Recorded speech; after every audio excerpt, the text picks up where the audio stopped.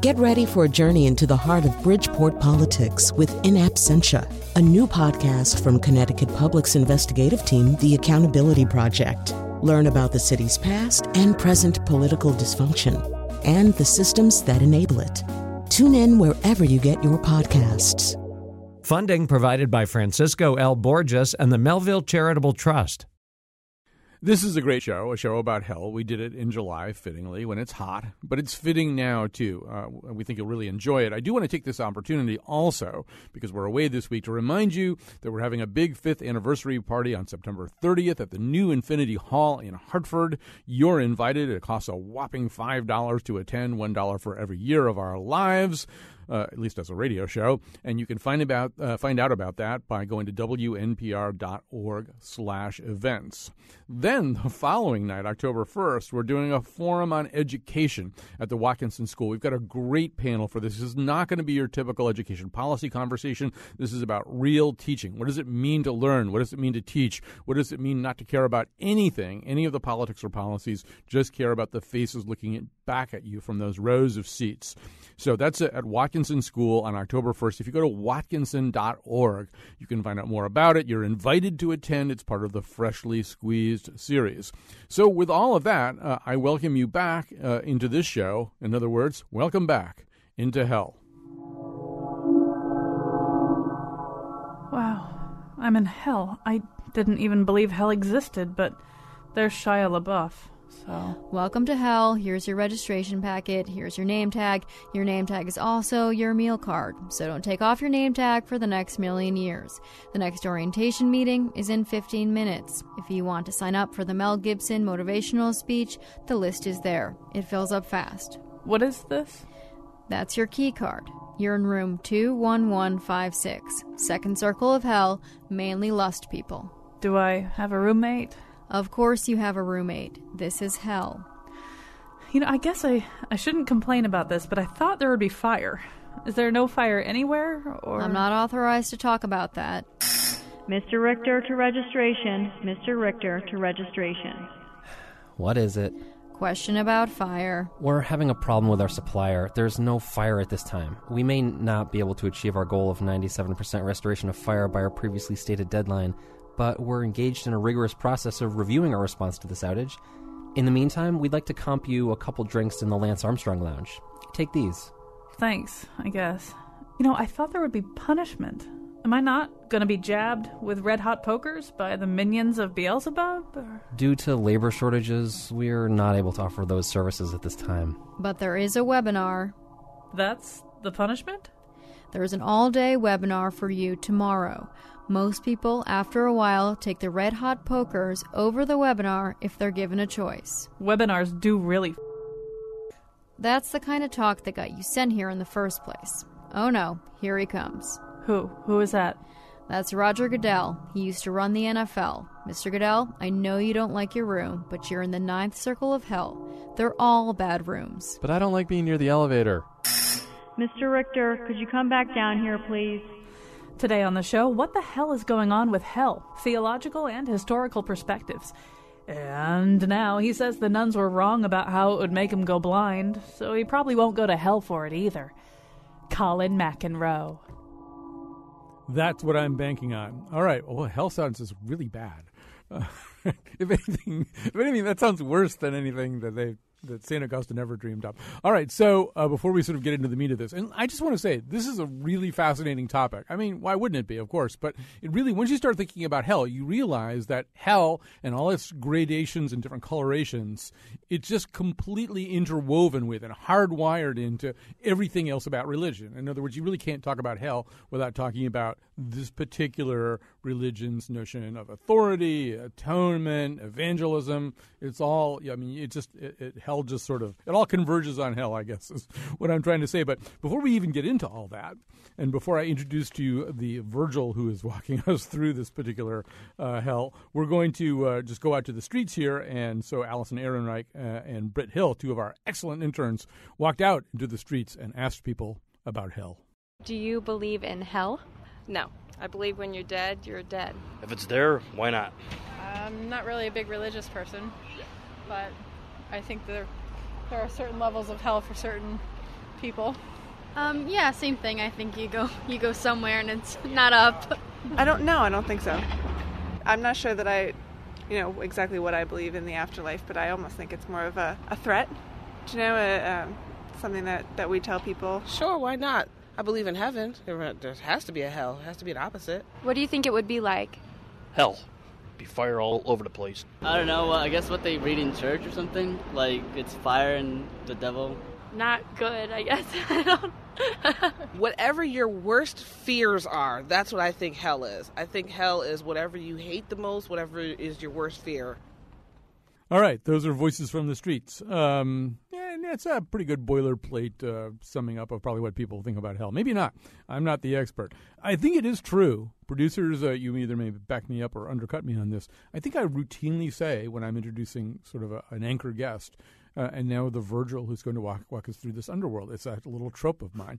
But this time I really mean it. Catherine Jin Lum is the author of the forthcoming Damnation, Hell in America from the Revolution to Reconstruction. It was her article in Eon magazine that got us all started on this topic. She's an assistant professor of religious studies at Stanford in collaboration with the Center for Comparative Studies in Race and Ethnicity. And please don't make me say that title again. That was very long. She organizes Stanford's American Religions Workshop. Welcome to our show. Thank you so much for having me on.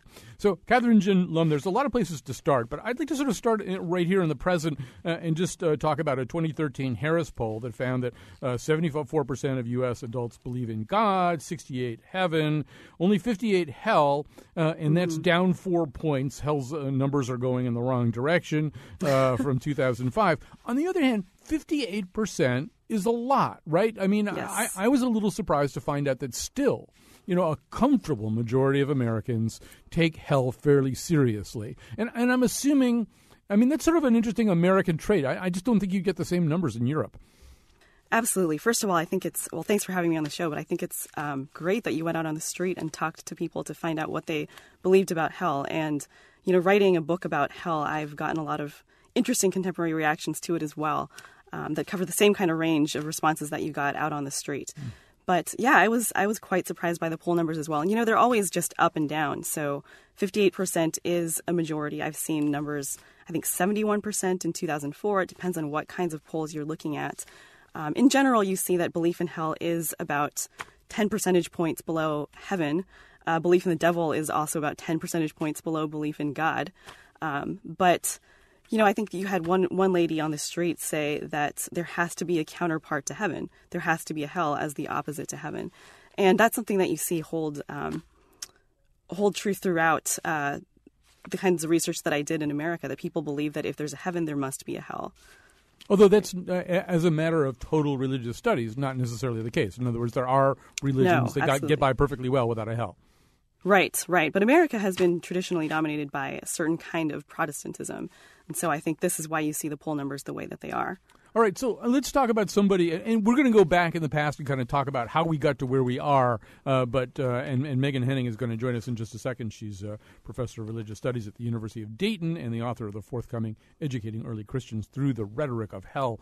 We're going to talk about how we got to hell, and also we're going to talk a little bit about Dante as well, because I just don't think you can have this conversation without Dante. But I want to talk about the person who most recently kind of tested the waters of hell, and that's an evangelical minister named Rob Bell. And so if you think about it, the other part of this that makes it complicated right now, and towards the end of the show, we're going to talk to a professor who was cited in your essay, a professor who was working in a community college with millennials and finding out more about how, but we'll come to that. But whether we're millennials or not, we live in an incredibly diverse society, and if you walk down your street, there are Muslims, there are Jews, there are Hindus, there are, in a reasonably diverse town in America, there's sort of a lot of people who aren't going to heaven by the standard reckoning of evangelical Christianity. And so the lovely, lovely man who, works at the gas station and you buy your your Slim Jims from or whatever, he's just not a Christian and he's not going to heaven. So you wonder how long that notion that the only possible way into heaven is by direct acceptance of Jesus Christ as one's personal Savior and as a divine entity, how long that can hold up against just the incredible diversity of America, where we know lots of people, and it's kind of hard to believe that Gandhi is sitting down in hell roasting away. So this guy, Rob Bell, I'll let you pick up the story. Explain what Rob Bell did. Yeah, so Rob Bell was an evangelical preacher of a megachurch, and he had thousands of parishioners. And in, I think it was 2010 or 2011, he came out with a book called Love Wins. And in that book, he starts with just that anecdote that you described, saying, I couldn't possibly believe that Gandhi would be rotting in hell, right? How could we say that we're Christians who believe in the love of God and then accept that someone like Gandhi could be rotting in hell? And so the book goes on to question. It's really a book that questions things. He doesn't come down firmly on one side or the other, but it goes on to question the standard evangelical hell that holds that people who don't accept Jesus Christ as their personal Savior are burning forever in the lake of fire and brimstone. Right. And so he offers different kinds of alternatives to that hell. For instance, the idea that hell might already begin on earth. Right. There's so much suffering on earth already that why can't this be the beginnings of hell already, a separation from God?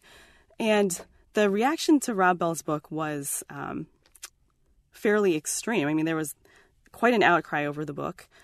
Evangelicals dismissed it. I think John Piper tweeted at Rob Bell, "Farewell, Rob Bell." Right. And what's surprising to me, actually, is that this outcry seemed to suggest that Rob Bell was the first person who was making these kinds of claims in America. And he's hardly the first person to have made these kinds of claims.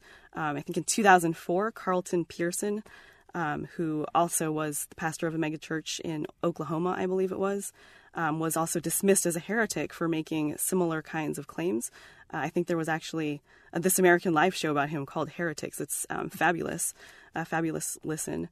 And then in the 19th century, you have similar kinds of people making the same kinds of claims about how could there possibly be an eternal hell if there's a loving God. Even in the 18th century, universalists say, if we're believing in this benevolent God, how can there be an eternal hell? And then they get attacked by those on the other side. Actually, you could sort of almost talk about the history of heresy in the history of hell, or at least the notion of reward and punishment, or redemption versus punishment. They go in lockstep. So if you go back, let's go back one more century to antinomians, and you've got Anne Hutchinson and people like that saying, well, if God's grace is irresistible, if it really is irresistible in the strict Calvinist sense, then a real reprobate could actually go to heaven. Somebody who was a really terrible person in terms of his outward actions could wind up in heaven, and somebody who seemed outwardly somewhat virtuous might not be. And once again, every time you have an orthodoxy, it seems to me the threat to the orthodoxy is that punishment versus redemption paradigm. If you monkey with it, you're really monkeying with the bones of the faith. Right. And it's also not just nowadays. So you mentioned earlier that how long can this kind of hell hold up, because the country is becoming so much more religiously diverse. But even going back to the 18th century, the 17th century, these kinds of questions were arising already too, because in Anne Hutchinson's day, the Puritans are encountering Native Americans, right? There's African Americans. There's this new kind of spirit of exploration and this sense that, wait, the world has a whole lot of people in it, and a lot of these people don't believe what we believe. Does that mean that they're all damned? Right? And so that kind of sentiment is already arising for centuries, and yet hell has survived. And I'm also thinking, and I want to bring Megan Henning into this pretty quickly. Also, we got a lot of interesting calls here. But I'm also thinking, just to think back to the Native Americans for a second, too, it seems to me another place that hell becomes important is the more evangelistic the religion is, right? If you've got a whole group of people whom you see a need to convert, because in fact, first of all, it's in the gospel, you're supposed to do this, and also that's the way your particular faith in this particular moment are wired. They're wired towards evangelism. Well, you've got a great deal to offer them in heaven, but it gets even more urgent if you've got a really terrible deal to offer them in hell.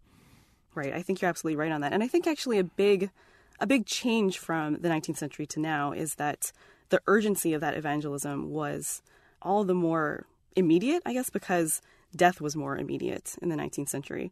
Right? This is an era before antibiotics. It's an era when you could die because you caught a cold.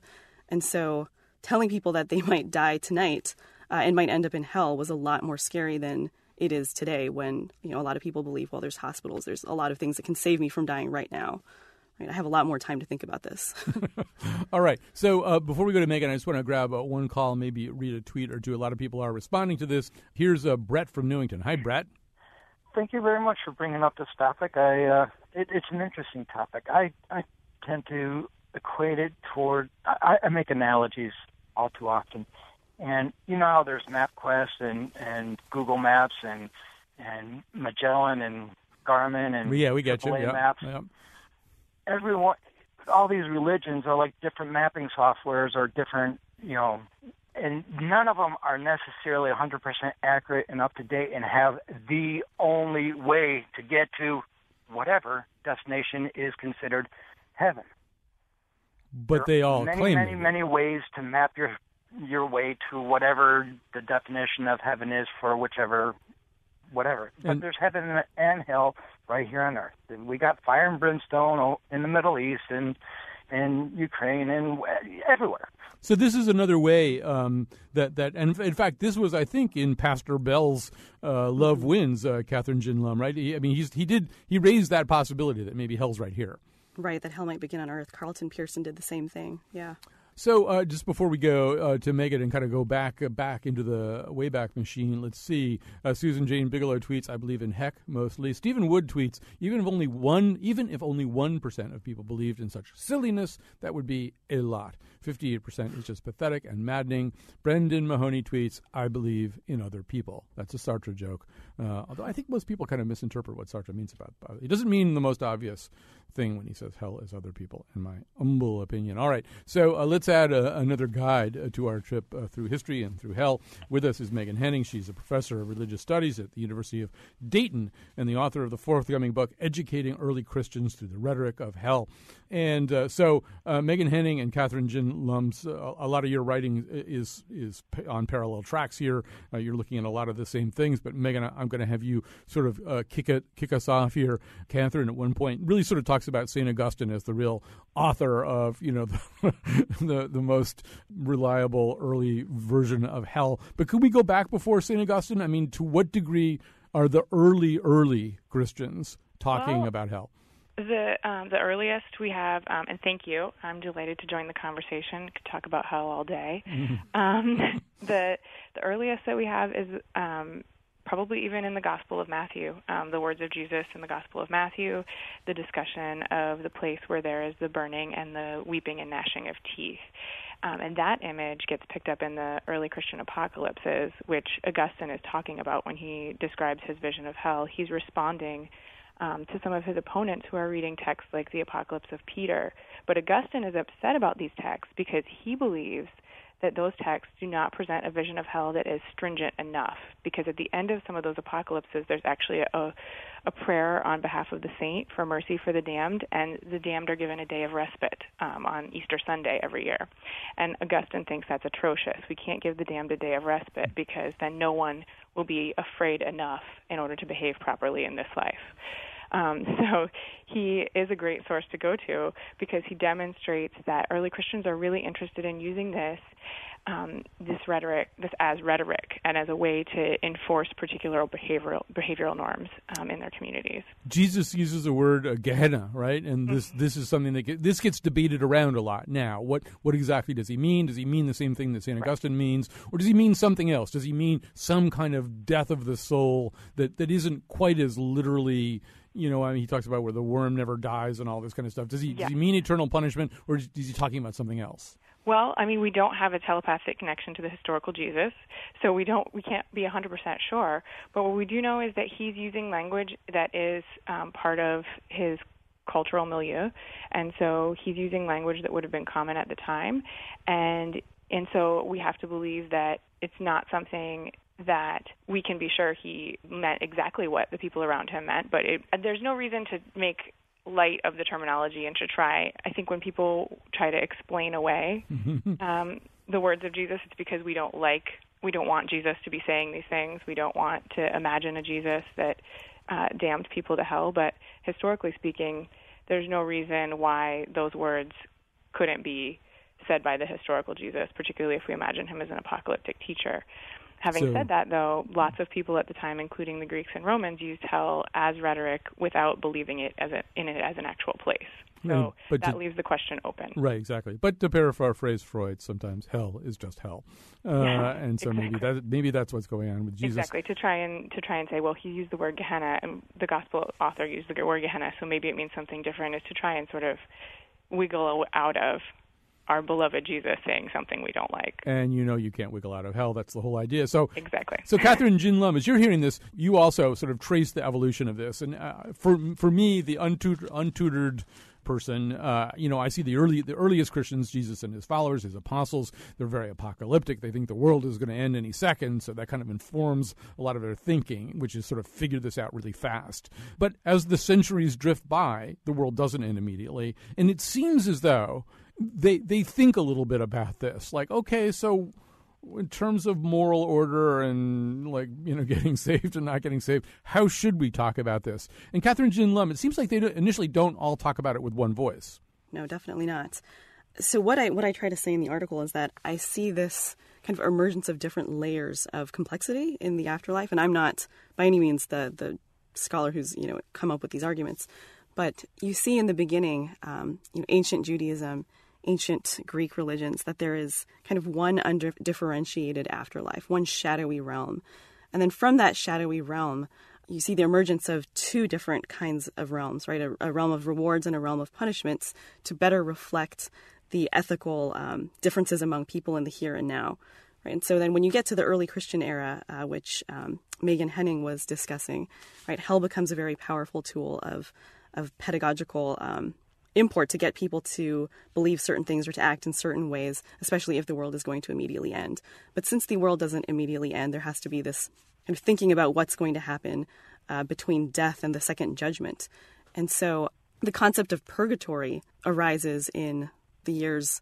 I mean, Augustine is one of the fathers who comes up with what will become the key concepts of the doctrine of purgatory.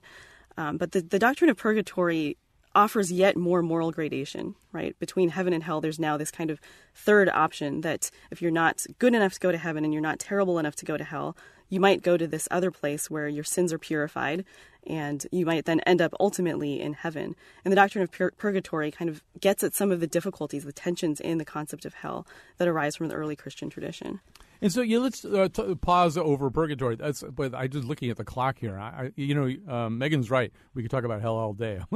As the time is drifting by, there's so many things I want to talk about. But so Megan Henning, purgatory also is this kind of moving target in the sense that, okay, so maybe, as Catherine just said, it's this third option. But then, for a while, it seems like, well, maybe most people are going to purgatory. Most people are not going to ascend immediately into heaven. And ideally, most people are not so horrible that they go immediately to hell. So maybe most people are going to go to purgatory and have their sins burned away over a fairly, it's like just a Brazilian wax that never ends.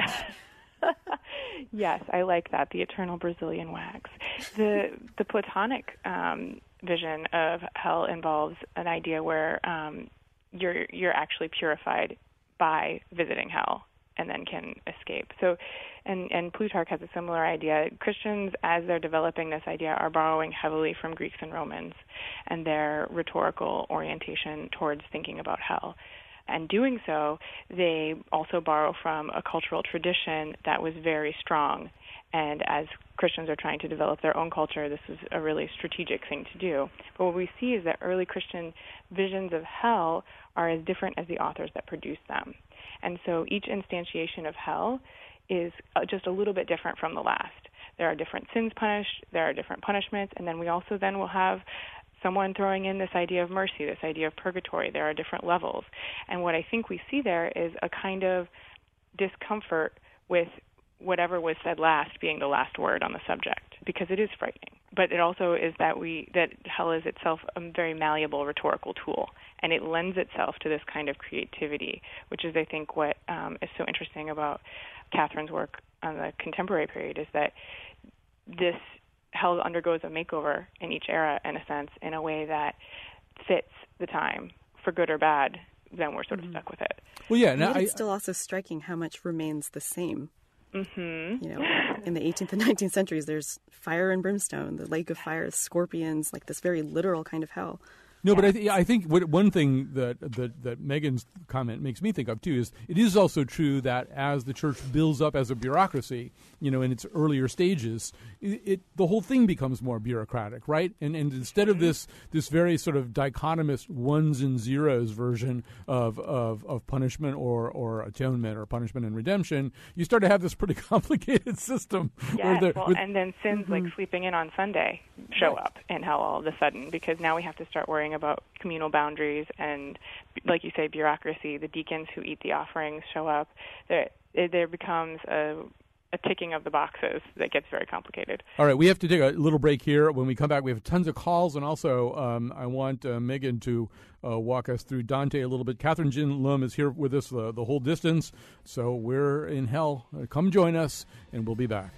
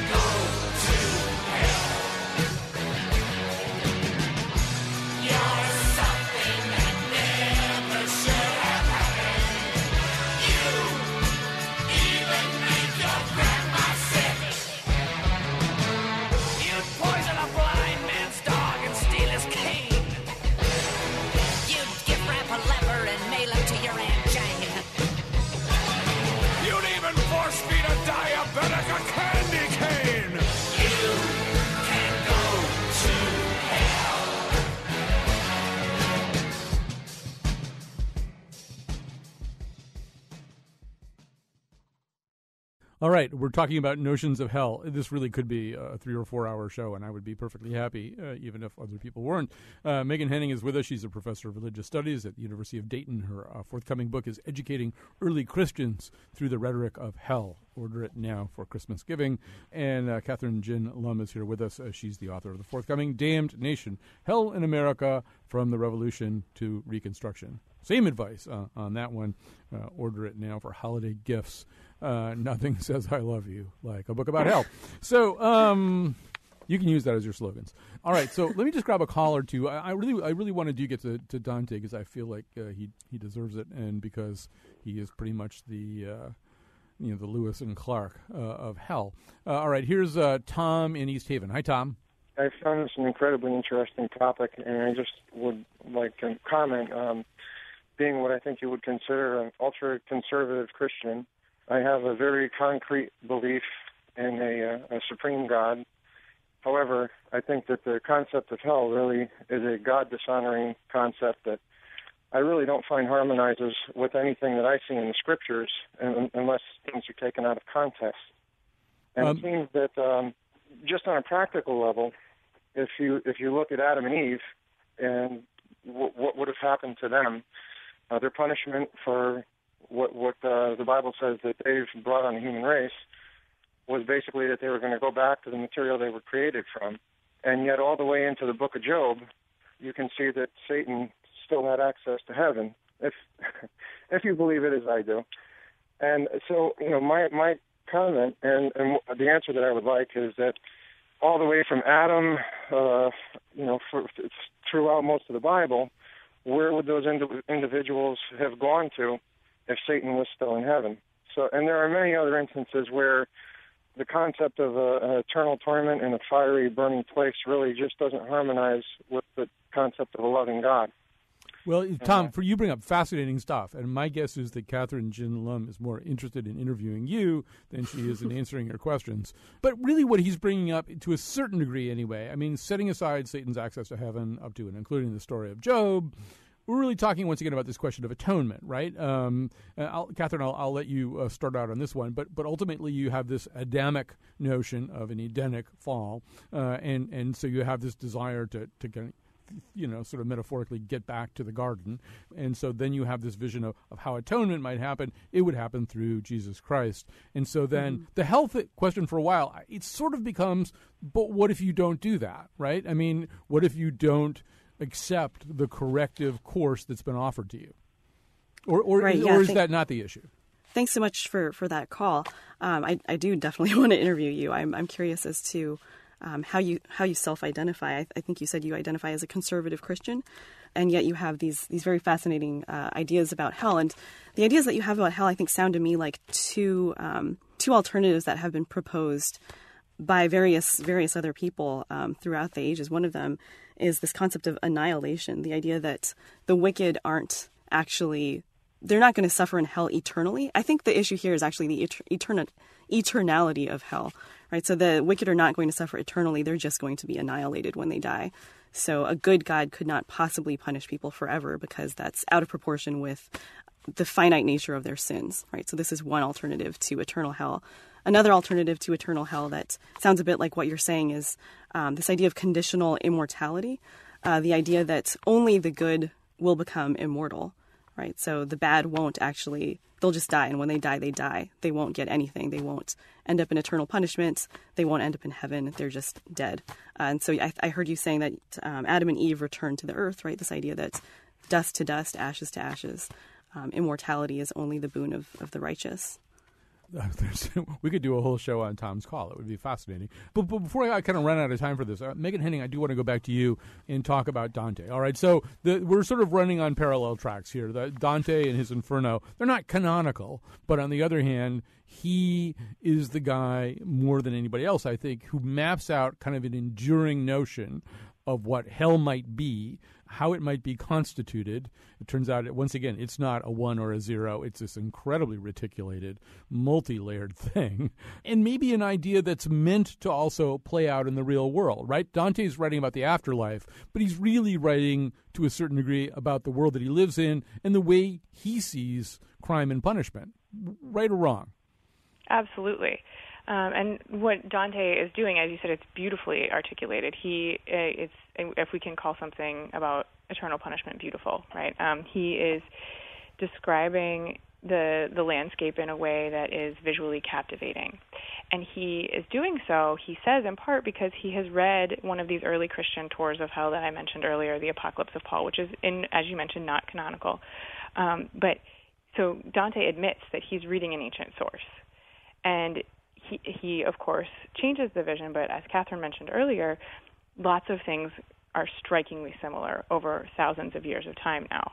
We have a vision of hell that involves fire and involves punishments that fit the crime, and these are concepts that are borrowed from at least before the 2nd century before the Common Era. So we're talking about at least 1,000 years of continuity in the concept of hell, and then even more like 2,000 years if we go to today.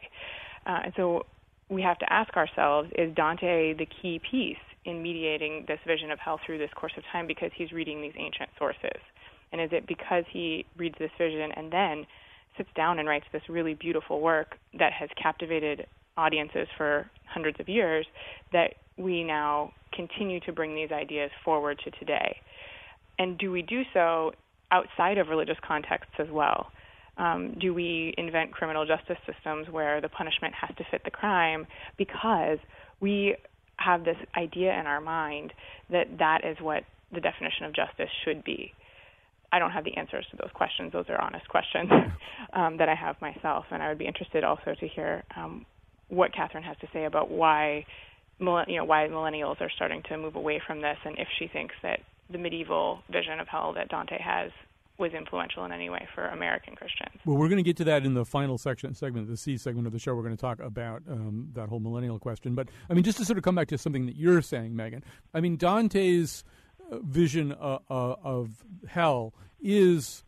I think it does show up in the criminal code. I mean, maybe it's an accidental coincidence, but it's certainly state of mind is really important to Dante, right? If I kill you in a hockey fight, You know, that's really different than if I would lie in wait for you and plan your death over a period of weeks and lie to you and betray you.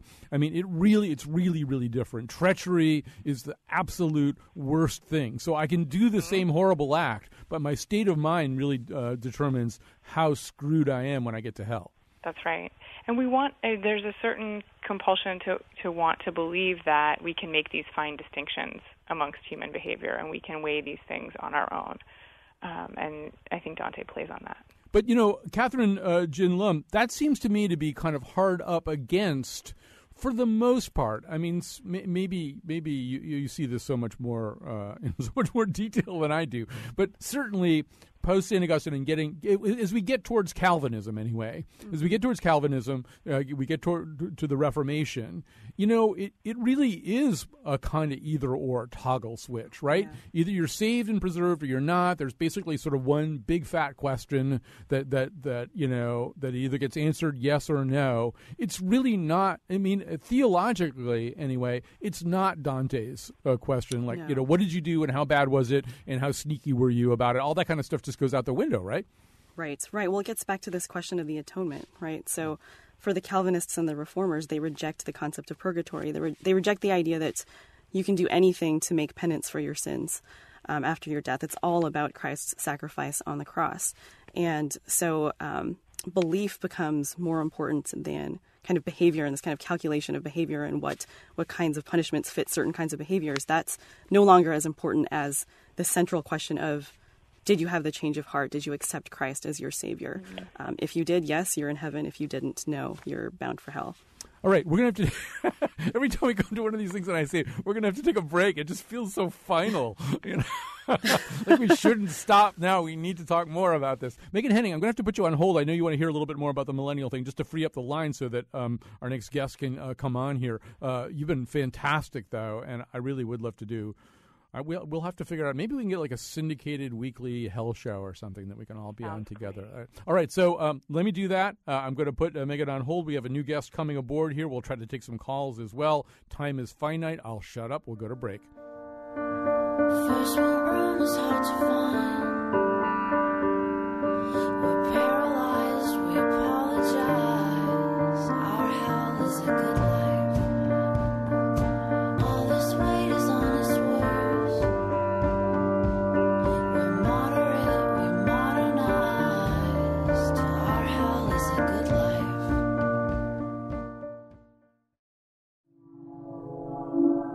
I just did a walking tour for the fifth circle of hell, and I just want to say that the punishment for taking up 2 parking spaces with your car is much worse than I would have guessed. Today's show was produced by Betsy Kaplan and me. Our interns are Allison Ehrenreich, Brittany Hill, and Katie Pikus. Greg Hill appeared in the intro and tweets for us at WNPR Colin. The part of Bill Curry was played by Comcast. For show pages, articles, and videos of the Faith Middleton Show staff explaining to Satan why they never replaced the toilet paper roll, visit our website, WNPR.org. And now, back to Colin. All right, we are back. We're talking about hell. This has been just amazing stuff so far. I'm talking to like these really intelligent women about hell. I can't tell whether I'm doing a show or I'm on the best date ever. Before we bring on the Reverend Candace Shellu, Catherine Jin Lum, you actually do cite her work in your essay, and I assume probably also in your book as well. But before we get to that, there is sort of a question. We began this conversation talking about the Harris poll where, 58% of people still believed in hell, but hell was 4 points down. And there's probably no simple explanation for that. But you do start to wonder, is this just sort of a theological concept that's grandfathered in, so to speak, and has no real relevance to today? Is it at war with something other than the kind of multicultural world that we live in? Yeah, well, people are always calling for hell's demise or saying that hell is on the outs, and it hasn't disappeared yet. And I think, we are in this kind of multicultural era, but at the same time, we're also in this era of kind of stark contrast, too. And, if you think back to the years following 9/11 and the kinds of rhetoric that came up around the U.S. versus, Osama bin Laden, et cetera, there still is this kind of stark either or in the American mindset. And I think you can really see that emerge on the death of Osama bin Laden. right? So there were crowds that were shouting OBL, rot in hell, outside the White House, I believe.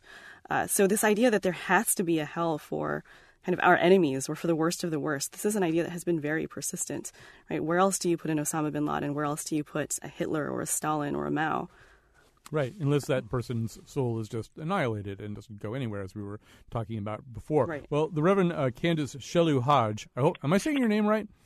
It's Shalu, yeah. Shalu You're Hodge. close. All right. I noticed it does have the consecutive letters of hell in it, but I don't think It that's does. significant.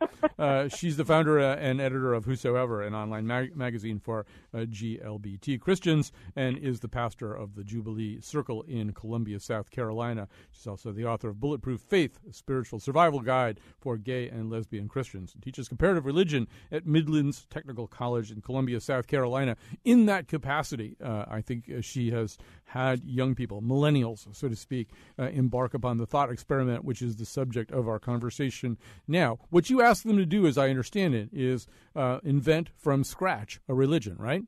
Absolutely. Yeah. And it seems as though when it comes time to build a hell or not build a hell, it doesn't even really seem to occur to them to build a hell.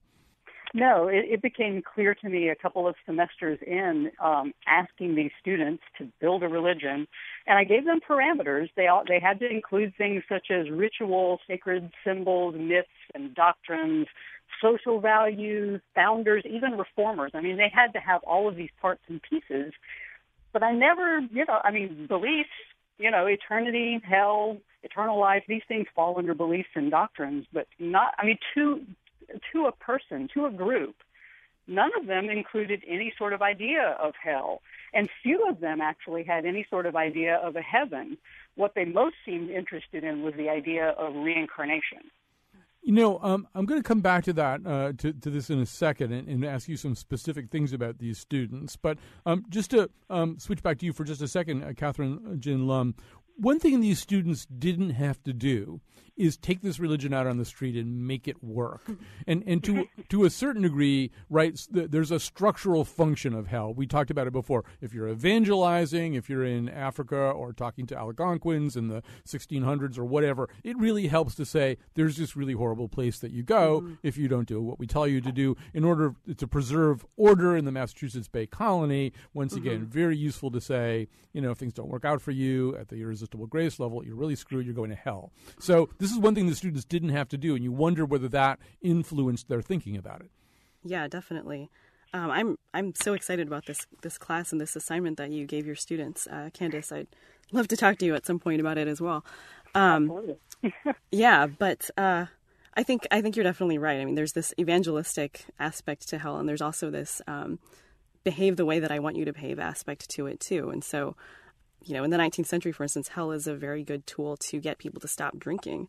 From this temperance movement. It's also very important in the slavery controversy on both sides, actually. People arguing that you're going to go to hell if you have slaves or you're going to go to hell if you don't because you're not following the Bible literally. So I wonder if students nowadays just are not really thinking about getting people to do things that they want them to do. Yeah, what's your thinking about that, Candace? I mean, let's say they had to sort of actually market this thing and make it viable. Well, and that was another thing that I found very interesting, that every single one of these religions, to a religion, none of them were evangelistic. Because I asked them, I said, well, so what happens then if you have no hell, which they said was too judgmental and they don't want to, they don't feel like they have the power to send people to hell, even with their religion. And so they thought, well, if you don't like our religion, go find another one. It was like, if this suit doesn't fit, there's another store down the street. You can go and shop there. So there was absolutely no urge to evangelize. There was no urge to get out and convert people. And most of I was interested too that most of the rituals, most of the ideas that they came up with were incredibly individualistic. Community life was almost non-existent. When the communities gathered, it was either informally or they gathered once a month, once a year, for some sort of ritual. And the religions themselves, some of them took it seriously and really tried to do what might work as a religion if you took it out in the world. Others Others created religion out of shopping. Others created religion out of football. Others created religion out of capitalism. You know, I mean, the things that we already put religious parameters around anyway because we have beliefs and rituals and myths and doctrines and that sort of thing. Let me ask you a really horrible question, which will further infuriate all the millennials that I've infuriated over the years. All right? So they don't put hell into their religions, so there's no punishment in these religions. And I'm just saying this theoretically. I don't really mean this. But, okay, so let's think about millennials for a second, a minute, who they are. Well, a lot of them have had kind of helicopter parents. A lot of their parents have been driving around with bumper stickers saying my child was student of the month or student of the week or something like that. They've been given trophies for participating in things as opposed to actually, being the MVP or something like that. So is it possible that one reason that they don't believe in hell is that they really have been sheltered from the downside of everything? Well, and I think that you may be onto something a little bit there, because it's not even so much the fact that they dropped hell completely that bothered me. It was what they did or did not do about human suffering. So take the religion, for example, that grew up around shopping. They really had no answer for me when I asked them about their social values and their ethics as to whether or not they thought workers should have fair wages. Does your religion advocate for unions? Does your religion advocate against child slavery, and child work laws? And they had no answer for that because, stuff arrives in stores. They hadn't really thought where the stuff comes from. And so to me, it just pointed out a shallower understanding of how the world works.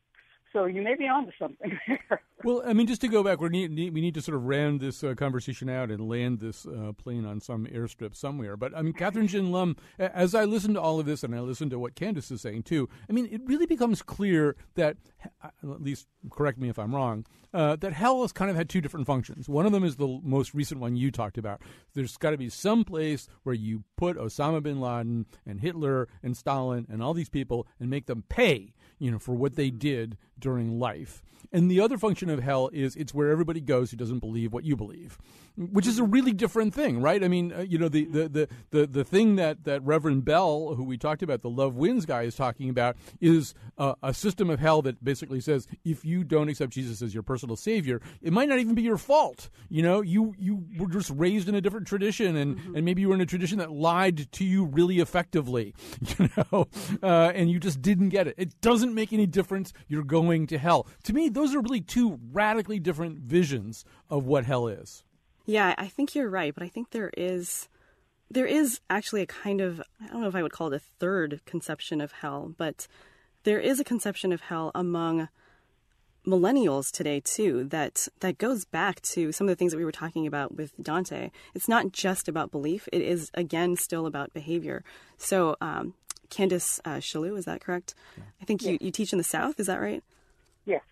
Yeah, and so in the South, there's this phenomenon known as the Hell House. I don't know if you're familiar with this, or if your listeners are familiar with this. It's like a haunted house that's basically modeled after hell that a lot of evangelical churches will put on around Halloween time. And so, we talk a lot about millennials turning away from hell, but there are a lot of millennials who are very much committed to hell as well, and they put on these hell houses, they act in them, they have different chambers of hell, essentially, where they're targeting different kinds of behaviors like abortion or drinking or going to a rave or something like this. And they demonstrate the consequences of these kinds of behaviors. So there is this kind of hell still that is trying to tell people what to do and what not to do, not just what to believe and what not to believe. And so that's sort of the normative function of hell. I think that you're right. There's a third point to be made, just in the sense that Kai Erikson talks in Wayward Puritans about that kind of notion that religious belief sometimes also needs to enforce normative structures. We can't have people running around, going to raves and having abortions and doing all this stuff. So they need to believe in hell. That is, I would give you that one as the third option on hell. We have to stop. I wish we didn't. All of you are so fascinating. My apologies to callers who didn't get on the air. There was just so much ground to cover. If you want to email me and use all kinds of judgmental language, feel free at Colin, C-O-L-A-I-N. I can't spell my name. I'm so excited. C-O-L-I-N at WNPR.org. Thanks so much to Catherine Jin Lum for being my Virgil through the underworld.